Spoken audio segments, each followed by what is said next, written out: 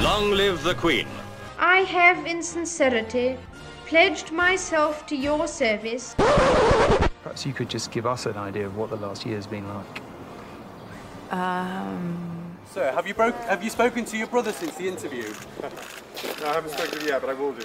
Well, there were 3 of us in this marriage, so it was a bit crowded. He's one of the greatest men I've ever met in my life. There is no good time to talk about Mr. Epstein.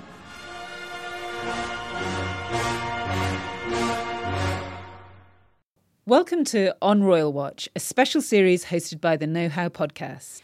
We're doing a deep dive into the British royal family and their symbiotic but complicated relationship with the media. We talk to experts and journalists as we unpack the Windsor's biggest scandals, and we ask the questions.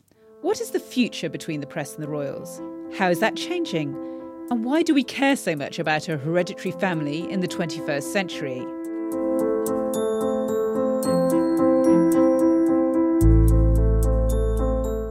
In this episode, we focus on Prince Andrew, who has been accused of child sexual abuse by Virginia Roberts Giuffre.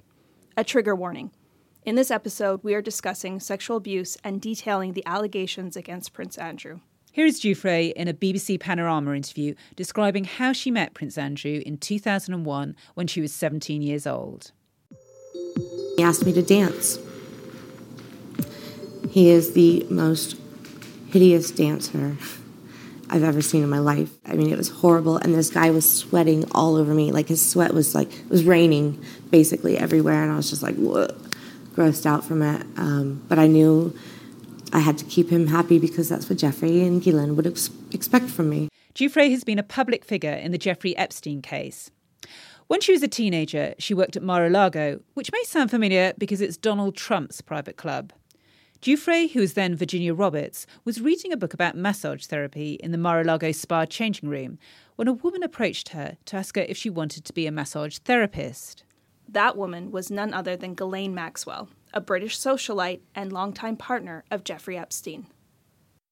She's the socialite who was a big name in American and British high society for decades, hosting glamorous dinner parties and hanging out with powerful people. But did Ghislaine Maxwell use her connections for something unimaginable? She stands accused of grooming underage girls for her ex-boyfriend and confidant, Jeffrey Epstein. Yet while her name is now infamous, Ghislaine Maxwell, she's still somewhat of a riddle wrapped in a mystery who managed to evade the FBI for nearly a year. Channel 4 reporting on how Ghislaine Maxwell is currently on trial in New York for sex trafficking and sex trafficking of a minor. And to remind listeners, Jeffrey Epstein was an American financier, very well connected to a lot of big names. In 2008, he was convicted in Florida State Court for procuring a child for child prostitution. He was able to work out a deal where he served only 13 months in custody, and most of that he spent on work release. Fast forward to July 6, 2019, Epstein was arrested again for sex trafficking of minors in Florida and in New York. But he mysteriously died in jail a month later. Julie K. Brown of the Miami Herald has done amazing reporting on this case. She says that redacted police records mention over 100 Jane Does who allege being sexually abused by Epstein. Giuffre has publicly detailed her experiences with Jeffrey Epstein and Ghislaine Maxwell several times, including the Netflix documentary Jeffrey Epstein, Filthy Rich. But just to summarize, Giuffre has testified that she was groomed and abused by Maxwell and Epstein and forced into sex trafficking from 2000 to 2002. In 2002, she was sent to Thailand by Maxwell and Epstein to attend a massage school. And there she met her future husband, Robert Giuffre, and she decided to cut ties with Maxwell and Epstein. She lived a quiet life in Australia for a few years, but then was contacted by the authorities in 2007. In 2009, Giuffre took part in a lawsuit against Epstein that was settled out of court. She first spoke to the press in a 2011 Vanity Fair article. Then in January 2015, Giuffre filed a civil case in Florida stating that Epstein had trafficked her to Prince Andrew. Here's Giuffre again describing the first alleged incident with Prince Andrew. There was a bath, and it started there, and then it led into the bedroom, and it didn't last very long, the whole entire procedure. It was disgusting. He wasn't mean or anything, but he got up and he said thanks and walked out, and I sat there in bed just horrified and ashamed and felt dirty, and I had to get up and go have a shower. And, the next day, Ghislaine tells me I did a really good job. Giuffre alleges that she had 2 more encounters with Prince Andrew, once at Epstein's home in New York and the last on Epstein's private Caribbean island. When this story first broke in 2015, it wasn't that big of a story at the time, until Epstein was arrested in 2019. This story and Prince Andrew's involvement became international news. U.S. authorities have said that Prince Andrew has not cooperated with them in the cases of Epstein and Maxwell, and the London Met has said no one is above the law when referring to this case, but so far hasn't brought any charges against Prince Andrew. On August 9th, 2021, Giuffre filed a civil lawsuit in New York federal court against Prince Andrew for sexual assault. This case is unfolding now, which we'll talk more about. This is obviously a very big story that connects Jeffrey Epstein, Ghislaine Maxwell, and so it's important, though, to note that our focus here is primarily on Prince Andrew and how this story has played out in the press. We've come to Buckingham Palace in highly unusual circumstances. Normally, we'd be discussing your work, your duty. We'll come on to that. But today, you've chosen to speak out for the first time. Why have you decided to talk now? Because there is no good time to talk about Mr. Epstein and all things associated. That's a clip from the infamous Prince Andrew BBC Newsnight interview that we're going to get into. But first, we thought it would be useful to talk a little bit about the context of sexual abuse and how recently there have been some changes under what we call the Me Too movement. We talked to Dr. Leigh Gilmore, who is currently a visiting professor at The Ohio State University. She has researched and written extensively about survivors speaking out and the barriers of that. And she has also researched the Me Too movement, so she was great to talk about the context of the Prince Andrew case. To give a bit of a background, the term Me Too started with survivor and activist Tarran back in 2006 when she wanted to build a support system for Black women survivors. This work has grown, as their website states. Our work continues to focus on assisting a growing spectrum of survivors: young people, queer, trans, the disabled, Black women and girls, and all communities of color. After the Harvey Weinstein case broke in October of 2017, actor Alyssa Milano went on Twitter and wrote, "If you've been sexually harassed or assaulted, write Me Too as a reply to this tweet." That went viral, and in the subsequent days after Weinstein, many other cases broke. Vox has created a list of the accused from 2017 to February 2020, and that list reached 262 names. So it's made a big impact, but there's still a lot of struggles, as Dr. Gilmore explains. For millennia, we've doubted what women say about their lives, but especially when they talk about sexual violence. And suddenly, in October 2017, we decided for a time to believe women. And how that happened and why it happened, I think, is the story sort of behind the leading headlines. And to understand that, I think what you have to do is recognize the tremendous scale of knowledge that was created by social media, but also understand that that wasn't enough, because there have always been awareness campaigns, and they tend to rise up and gather a lot of attention, often around specific cases, and then they fade. And the reason they fade is really the story. And the reason they fade is because of sort of patriarchy, right? So we use a kind of big general word to refer to long-standing structures and systems. So any individual often encounters something like these vast systems and structures in crisis when they're a survivor of sexual harassment at work or sexual assault or rape, and they're really outmatched in terms of their power and knowledge, and the systems are set up to perpetuate the doubting of women. It took a long time just to get to the point where we started taking these things more seriously. And I think the reason why we call it the Me Too movement is because it indicates a time of like, okay, now we're going to suddenly start taking this more seriously in the press. And I think journalists were more or less using that as a way of justifying telling more of these stories.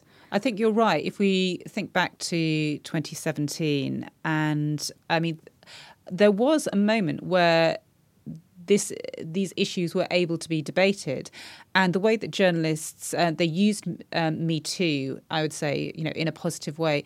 So that they looked at different industries. So we saw like sort of investigations in not just the film industry, but say here in the UK, there was what we called the Pestminster scandal, which was like sort of sexual harassment in the Houses of Parliament. Since then, we've had things like Aid To, which is looking at harassment in the humanitarian world. But I guess what's the depressing thing about listening to what Dr. Gilmore had to say is these were big stories. These were real debates that were happening. And then they've just gone away again. There was a moment that the press could latch onto, and then it fades, as she says. Definitely. I definitely agree with that. And if you think about Vox creating that list, 262 people, that's a lot of headlines. That's a lot of stories. And that was just for the U.S. That's not talking about internationally. Unfortunately, they make for good headlines, but not always a long-term story that we need. I mean, journalists, I think, would say in response to this, these are sort of difficult issues to report on. It's difficult often, understandably, for women to feel secure in speaking out. And there are legal problems often around that. But these stories have been told, as we've seen at the height of the Me Too movement. So I think we have to question ourselves as journalists to look beyond the problems and say we can report these kind of stories. Definitely. And I think a motivation of this particular episode and to talk about Prince Andrew is that, yes, this has been covered and we're going to get into it, but why not more, and why not more intensely? I guess that's the question I have for this episode. I think that's a very good question to have. And when you think about, women telling their stories, I mean, Giuffre has told her story, and she started talking about Prince Andrew for a while now. So if you go back, we found a clip, and this was before the Me Too movement back in 2015. There was an interview by American talk show host Meredith Vieira with Sarah Ferguson, formerly married to Prince Andrew. And here's what she had to say about the allegations at that time in 2015. Knowing him as I know him, and he's one of the greatest men I've ever met in my life, and my best friend, and great father to my children, I just thought, I don't understand in this day and age how people can make salacious lies up, and how the media actually then write about it, and then follow on with it, because I just don't understand. This is defamation of character of a person that is the opposite of how he's being portrayed. So Buckingham Palace put out a denial, and on his behalf, and that's how it works within the royal family. And they stand by that denial. There's nothing more to be said. And I think it is just shockingly accusatory lies, which I won't stand by and let anybody believe, or I just have to shut it down right now. She won't let anybody believe? I think it's really interesting because I hadn't heard that clip before, and that this is in 2015. She's so definite here, and she talks about sort of Buckingham Palace issuing denials on behalf of Andrew here. Well, actually, this is her. She's acting as a sort of de facto press spokesperson. And the kind of language she's using here is like sort of defamatory, lies. Obviously, we're talking about allegations here, but I kind of find it interesting because this goes far beyond like sort of what you would usually expect of a kind of a sort of a royal style statement to address the allegations in such a direct way. Yeah, and also is a reminder of how we used to talk about survivors not that long ago. I mean, she said salacious lies and talking about survivors that way. I think now, even though people still deny the accusations put forward against them, that part of calling someone who comes forward liars and other derogatory things, that part has shifted. I don't think she would say something like that to that extent. I mean, she has still been very vocal, if we think about it. Yeah. And there's even rumors swirling around about her remarrying Prince Andrew. I mean, what is that all about? Oh, so, I mean, I think what's really interesting is this story about them remarrying has kind of resurfaced. I mean, almost as longer than they were actually ever married. And I suppose what I find interesting about this surfacing of the rumour at the moment is it comes at a very opportune time for Prince Andrew, who has seen his reputation be damaged. Thinking about Giuffre from her perspective in 2015, imagine being her and then immediately coming against public ridicule. Beyond that, it becomes like climbing Mount Everest to seek any kind of due process, let alone justice. And Dr. Gilmore explains more about that. For many survivors, I think what's most daunting is that there aren't processes. So it's that they're not fair and not transparent when they're there, or that they're not there, right? And so your desire to just discharge this crime, this violation, this infraction, right, to sort of make people aware of what's occurred, confronts this wall. This wall goes up. And Sarah Ahmed has written about this and has a new book about this coming out called Complaint that really kind of isolates a lot of the features of coming up against institutional processes that seem to be designed for your problem, but in fact are designed to silence you. And so I think for survivors, what's most frustrating is that this desire, this kind of moral and just desire to tell the truth about a harm is there's no place for it to go that's fair and that will lead to justice. Right. So when you think about that context and then imagine you're basically an unknown person, very young still, not connected, and you decide to come forward and you're implicating a prince, and not only just a prince, but a prince of the British royal family. I mean, listening to that, it's kind of interesting. What I was thinking about then, when Dr. Gilmore was speaking, was, if we think back to the 1930s, the British press, would not even report the fact that Edward VIII was thinking of marrying a divorced woman, and the way that the media sometimes reports on the royals, there can be a huge amount of deference. So I was just thinking about this idea that we're even reporting part of a story, or it has got some publicity about allegations against a British prince. We've come a fair way, but as you point out, it's still incredibly difficult, because the other thing is, I was thinking, if we look at more recent history, if we look at how people like the Diana, Princess of Wales, felt that she was silenced by the royal family. She claimed that members of the royal household attempted to thwart her role after her separation from the Prince of Wales. She used to refer to them as the men in grey suits, the enemy. And if you've got the former wife of the heir to the throne who sees a problem in talking about what she believes her experience to have been, where does that leave someone who is, as you say, an unconnected teenager in challenging these power structures? Definitely. And I think you make a good point that, at least we're hearing the story, and at least we're hearing from the perspective of Giuffre. If we think about 2015, I don't see any clips from Giuffre in 2015. When that story broke, it was through court records, through the lawsuit, and then immediately it goes to defense of Prince Andrew via Sarah Ferguson here. Now, when the story broke again in 2019 with Jeffrey Epstein and the whole chaos of that, we're actually hearing from the perspective of the people who are accusing. And just to point out again, right now they are allegations because there hasn't been a conviction. But we'll still refer to them as survivors because they are telling stories of surviving sexual assault. But just to reiterate that these are allegations at this point.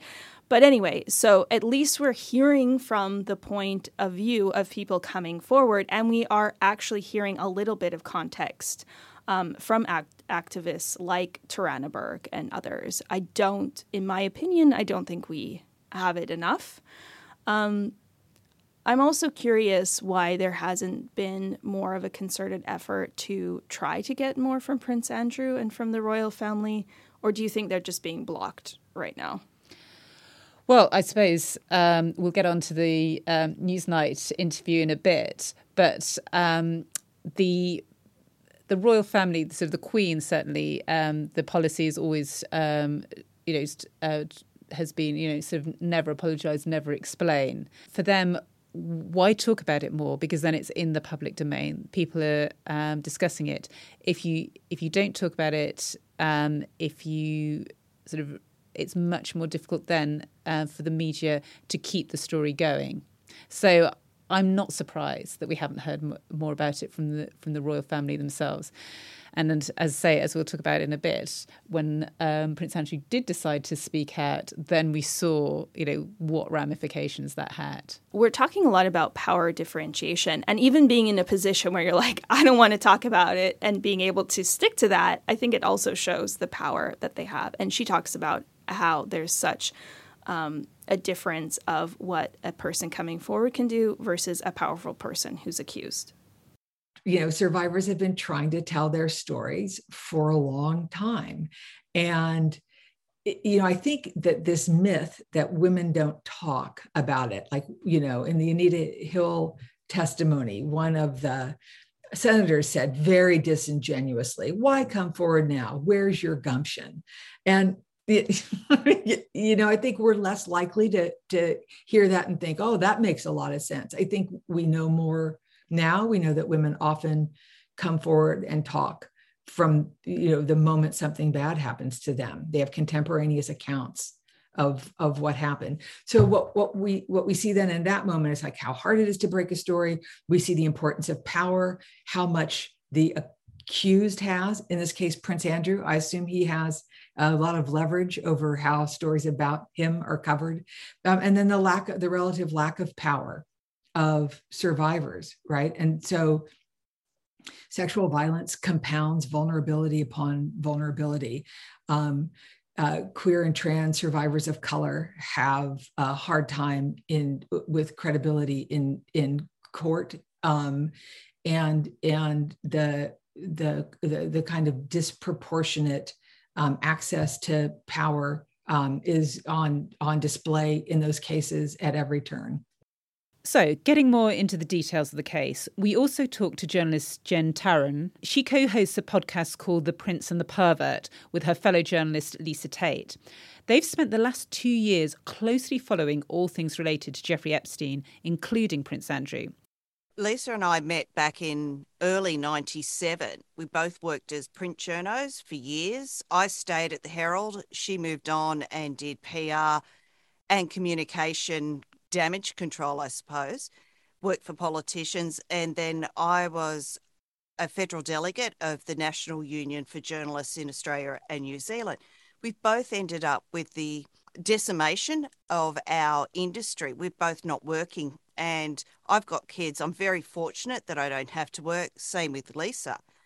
But we've always been news hounds. We love it. And we've loved the royal family, the scandal. We don't love them per se, but rich people doing bad things seems to be our bent, what we like. And we'd been chatting about Prince Andrew, Virginia Roberts Giuffre, all of that type of thing for years, I suppose.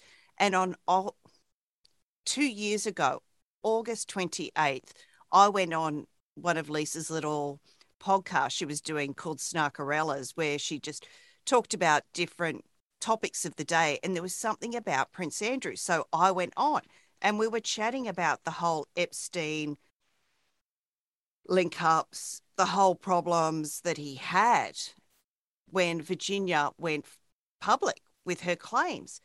And then the next thing you know, we hear that Epstein was finally arrested, and she went to the States, came back, and essentially on the tarmac rang me and said, we're doing a proper podcast. We're going to follow this Epstein case. He'd already died by this stage, and she's like, we've got to do it. So that's what we did. And sometimes it's only 20 hours a week, sometimes it's 40. I now do all the production in-house because of the different libel laws. The defamation laws in Australia aren't as tough as the UK. And of course, in America, there really doesn't seem to be any. But I have to make sure that nothing we put out will get us sued, that everything is triple checked, because we'll talk and we'll occasionally mix up names or dates, and we have to go through and make sure everything is correct. So sometimes we're easily spending 40, 60 hours. She says that despite the strength of Giuffre to come forward, the British press have been distracted as this case unfolded. Well, the story obviously wouldn't have broken unless Virginia came forward. And that took a lot of guts. She was only 17 when that happened, and she was groomed. A lot of people say, oh, she was paid for it, whatever. No, she was groomed to be in that position and to be trafficked. And a lot of people point out, oh, well, she was 17. And I understand the age of consent is 17 in the UK. It doesn't matter when you deal with trafficking. She was moved from one place to another for the purposes of sexual assault. Now, she didn't come forward with her story about, her allegations about Andrew until she had children of her own. And then she decided she had the strength to do it. And she decided to do it. As for the UK press not picking it up, they seem to love running pieces about Harry and Meghan and trashing them, which is what we refer to as the dead cat. And that's an Australian term, which means everyone's looking at a fight and then somebody else walks into a room, puts a dead cat on a table. No one's talking about the fight anymore. They're just looking at the dead cat. Harry and Meghan have been used as a massive distraction to hide Andrew's story. And we're hearing tales that the Queen has actually said no photographs around here, no publication of stories. We don't understand. Well, we have a better understanding than the Americans about how powerful the royals are. But we're still trying to work out, do they really have the power the Queen has?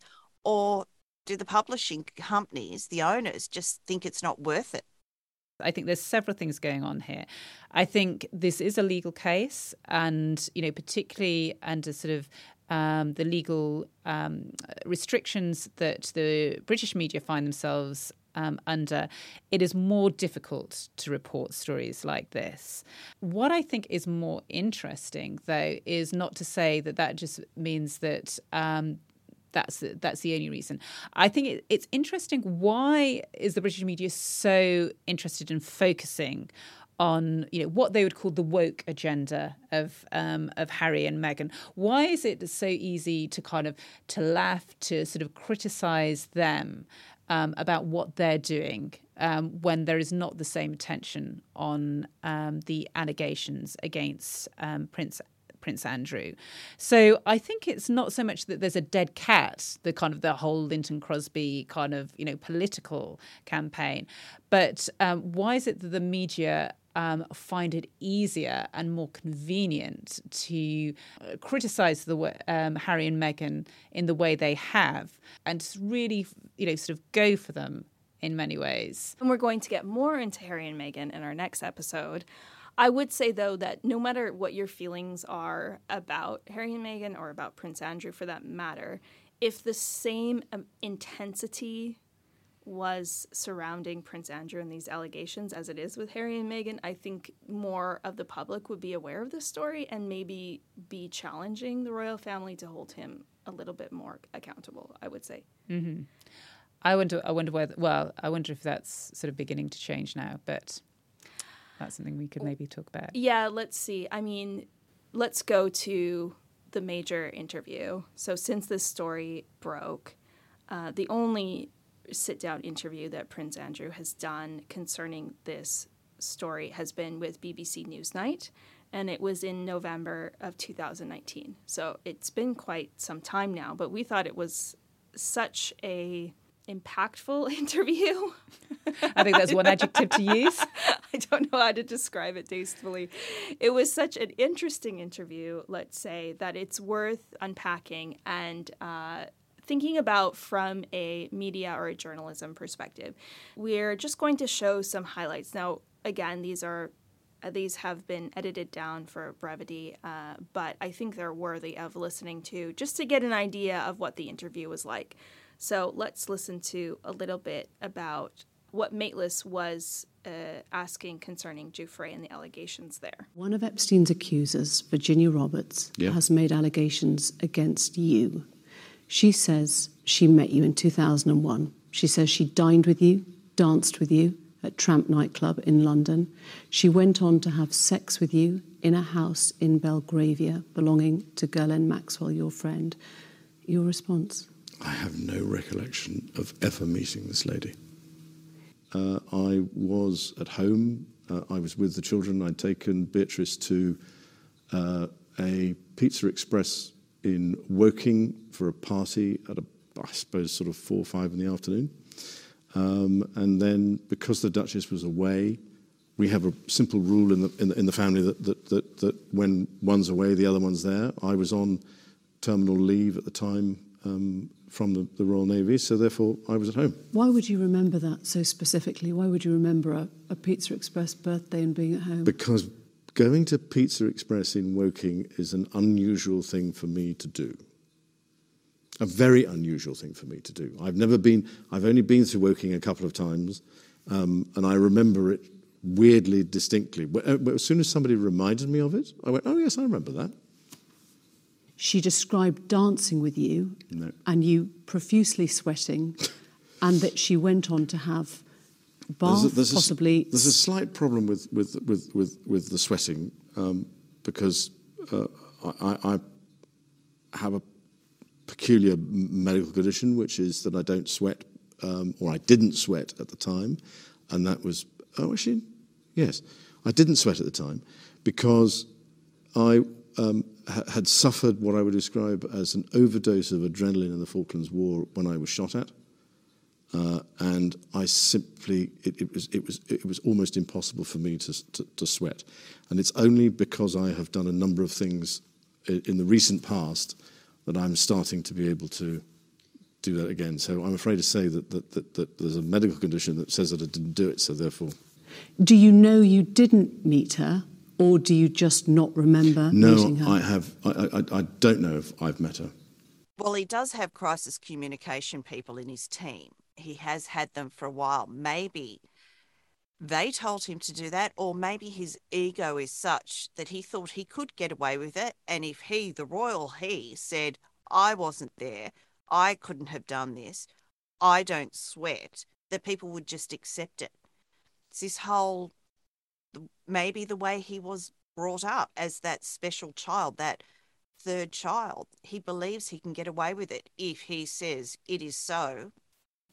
So I don't know about you, Lindsay, but I remember watching this. I was watching it downstairs and I was shouting so much at the TV that my husband actually came down to see what I was watching, because it was absolutely sort of gobsmacking TV to watch. Particularly that bit that we've just been listening to, that Jen was referring to, about the sort of Pizza Express Woking, the lack of sweating, that set off a whole stream of internet memes on the subject.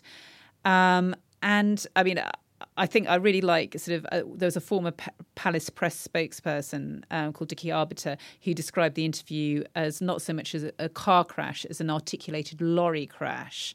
Like sort of someone else called it nuclear explosion level bad. And it's kind of, even listening back to it sort of nearly 2 years on, is weird. And I mean, my understanding, sort of why did he do this? Who advised him to do it? Was actually, he had a fairly new communications chief at the time, someone who'd worked in the political arena. He'd worked for the MP Amber Rudd, and who'd actually suggested strongly against Andrew doing this. And when Prince Andrew went ahead and did it, he had to resign afterwards. So, I mean, it's just breathtaking about what he thought he was doing in making these kind of remarks, I think. I think this can stand out as one of those interviews where it was explosive, yet he was very calm when he was saying it. He was very rehearsed. It's explosive in the fact that you're sitting there, as you said, as the audience, thinking to yourself, what is happening? What I know. is happening? I mean, like, sort of absolutely, so it deserved all the awards it won because, compelling television. In the same way as Diana, Princess of Wales's interview was compelling television, sort of 2 decades earlier. You could not believe what you were hearing, that a senior member of the royal family was saying the things that he was saying. I mean, being put into that position, obviously it's a very difficult one. And so you could approach it in many different ways. Number one, avoid the interview, which probably would have been the best choice.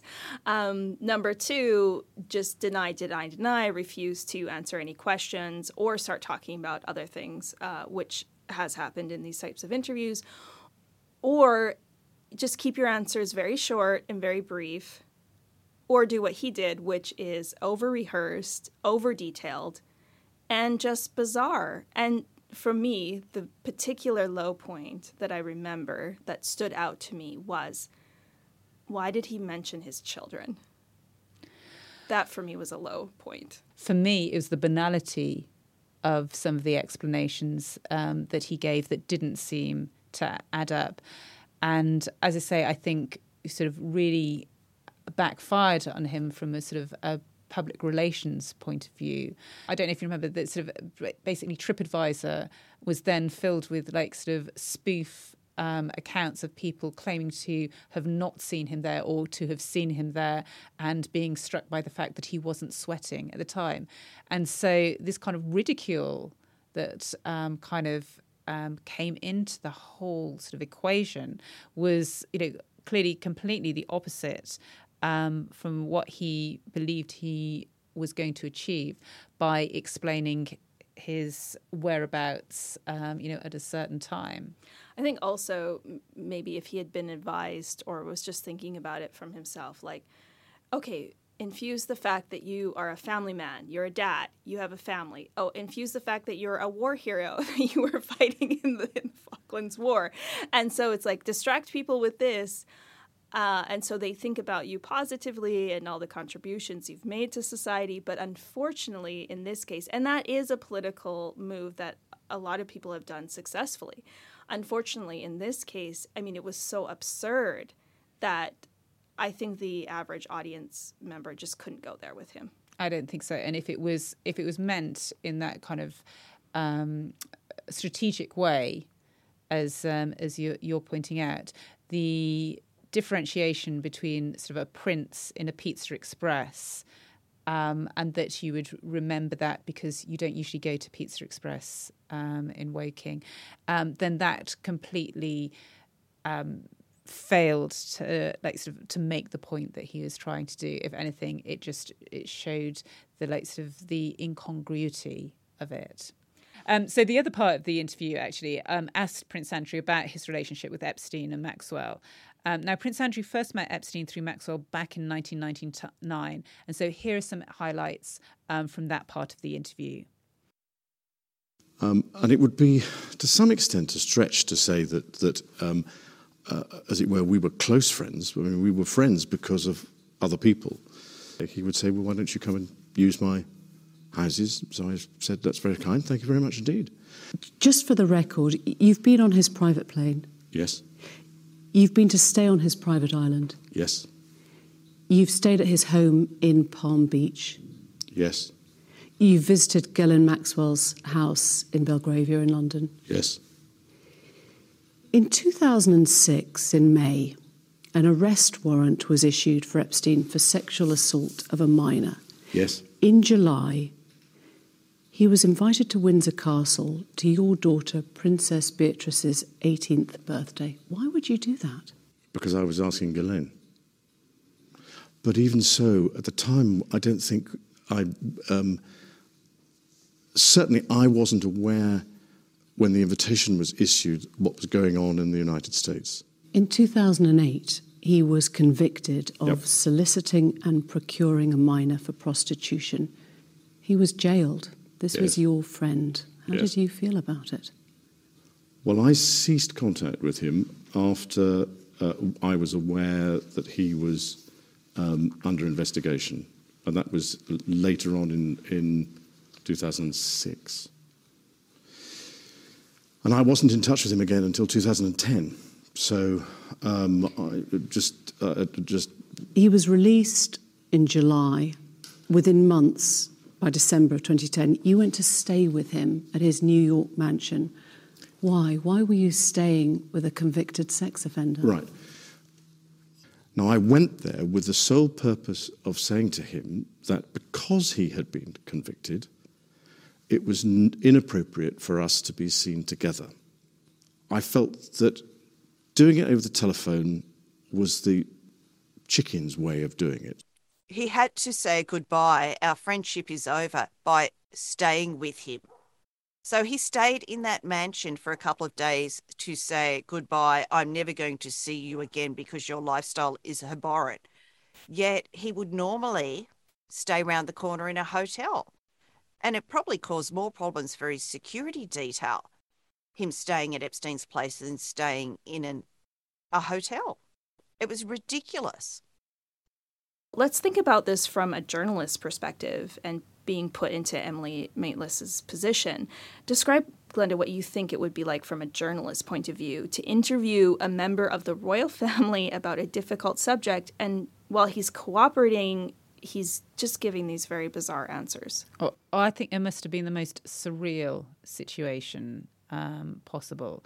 There was a long process that Newsnight went through to get this interview, and they were very clear that sort of no question was going to be sort of off the table. And actually, Emily Maitlis has said in sort of subsequent pieces and interviews that actually, in one way, she respected Prince Andrew for being prepared to approach head-on everything that she asked. You know, there were fewer red lines, sort of riders put down before the interview that she would, in comparison to what she would have usually got if she was sitting down with a politician, she would usually do with Newsnight. And for arrogance, naivety or whatever, Prince Andrew was willing to answer those questions, in expansive, terms. I think what's really interesting is you watch the interview and you see her pushing him on various things, as these answers become more and more strange. And there's just one bit at the end, I don't know if you remember it, Lindsay, where I think she's asked him something like, does he regret his friendship with Epstein? And Prince Andrew says, I regret that he's obviously conducted himself in a manner unbecoming. And she says to him, unbecoming? He was a sex offender. And at that moment, I think you see what it must have been like to be a journalist listening and conducting an interview and carrying it on. But, even then, by that stage of the interview, there's a moment where she has to say, am I really hearing what I'm hearing? And I think that moment for me was actually a really powerful one, where she had been, very controlled, very calm, about the way that she conducted the interview, but she just could not let that remark pass. She conducted herself so well to really ask those detailed questions. And I think some people might criticize, especially maybe a North American audience, might think that she was not reacting enough, that she wasn't being human-like enough. But for me personally, I appreciated that because it showed his responses to be even more ridiculous, or it showed the responses to be what they were without any interference, I think the word that I would use is kind of forensic here. She focused on the allegations and went through them sort of one by one, giving him a chance to answer them, and letting him sort of speak for himself.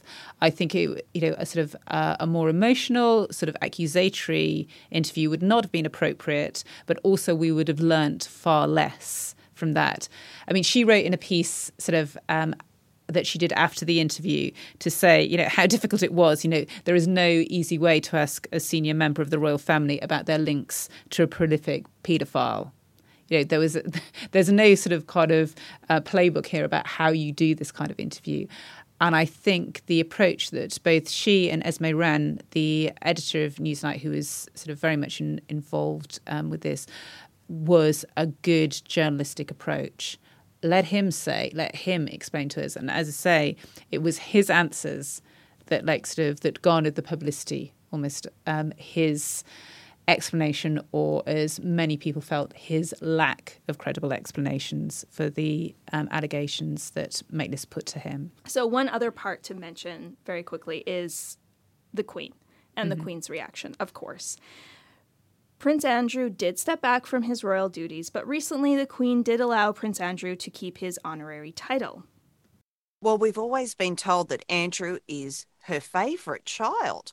And remember, she had Charles and Anne so close, and they were always pushed into the public view. They grew up under the scrutiny of cameras. Then there was a bit of a break. And from what I understand, there weren't as many photos of Andrew as a little one, a toddler. There wasn't the photo ops that the other two were forced to do. So he had a slightly different upbringing. And maybe they indulged him more because they had made that choice to keep him out of the limelight. So he didn't learn the idea of not respect, but how to behave in polite society when people are watching you, when there is a reason why they're watching you. He just seems to miss part of his brain that most other people seem to have. But she's only going to live for maybe another 10 years. What's going to happen then? He won't have the protection of Charles. Yeah, that's interesting. I think there's been a lot of press coverage about sort of the Prince of Wales being very clear that he does not want to see his younger brother back in public life, that he sees, sort of no way back. Thinking about the difference between the older children of the Queen and the younger two, Andrew and Edward, I think we have to remember that Charles was born in 1948, Andrew was born in 1960. I mean, one was born, in the early days after the Second World War. One was born at the beginning of the 60s. So I think there was a different time, different expectations of what childhood was like. But also what the role was. I mean, Charles was the Prince of Wales. Andrew was the spare heir. And so he didn't have the same role. He didn't have the same responsibilities. And so this idea of sort of Randy Andy, Air Mars Andy, Playboy Prince was allowed to happen because he did not have the same constitutional importance that Charles did. And that is before you get onto his personality. So one thing that I wonder about the Queen is that because he's a spare heir, as you say, and he's not the next in line, why not just be harsher? Why not just show that you take this kind of allegation seriously? I guess it puts you in a very difficult position if you're the Queen. Well, I think there's two things here. First, you could say that sort of as a mother, no mother would want to believe that a son, and particularly a favourite son, if we believe those reports, is guilty of a serious crime like this. So there is that. But I think it's also mainly about sort of media coverage again. There is a deference towards the Queen. I mean, because of her long reign, and particularly accentuated now because of her her great age and her recent widowhood this year. We don't hear the Queen sort of criticising Andrew, and we don't hear criticism of the Queen for not criticising Andrew because the media still see the Queen as the figurehead and as inviolate. So that's why you see the reports about Charles not wanting Andrew back in public life, but you don't see the Queen saying anything. And we're definitely going to get into this more in the future episodes. I do think, though, is she making a critical error here?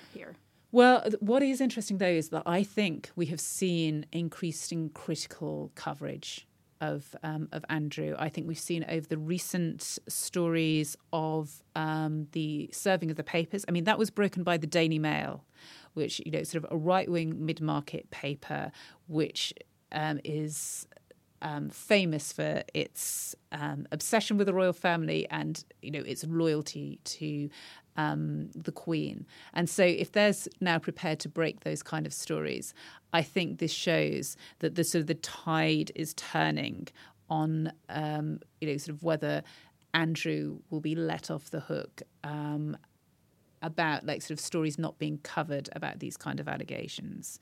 That is not to say that we're going to have the story delved into in as much depth, maybe, but I think it's really interesting, that kind of change in tone we're seeing.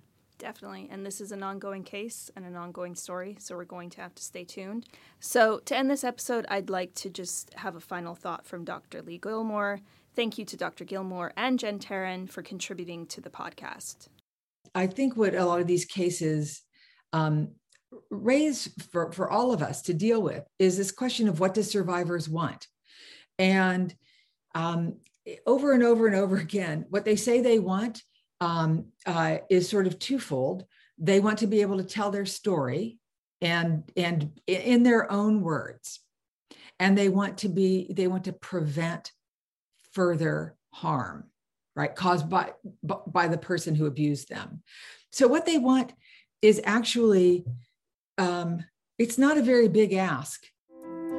That was episode 1 of On Royal Watch, hosted by the Know How podcast. Next time, we delve into the media frenzy surrounding Harry and Meghan. You've been listening to The Know How, the podcast that dissects pressing issues with academics and experts. It was presented by Lindsay Blumell and Glenda Cooper and produced by Atina Dimitrova. For more information on this and our other episodes, please go to our website, www.theknowhowpodcast.com, or follow us on Twitter at KnowHowPodcast or on Facebook at The Know How Podcast.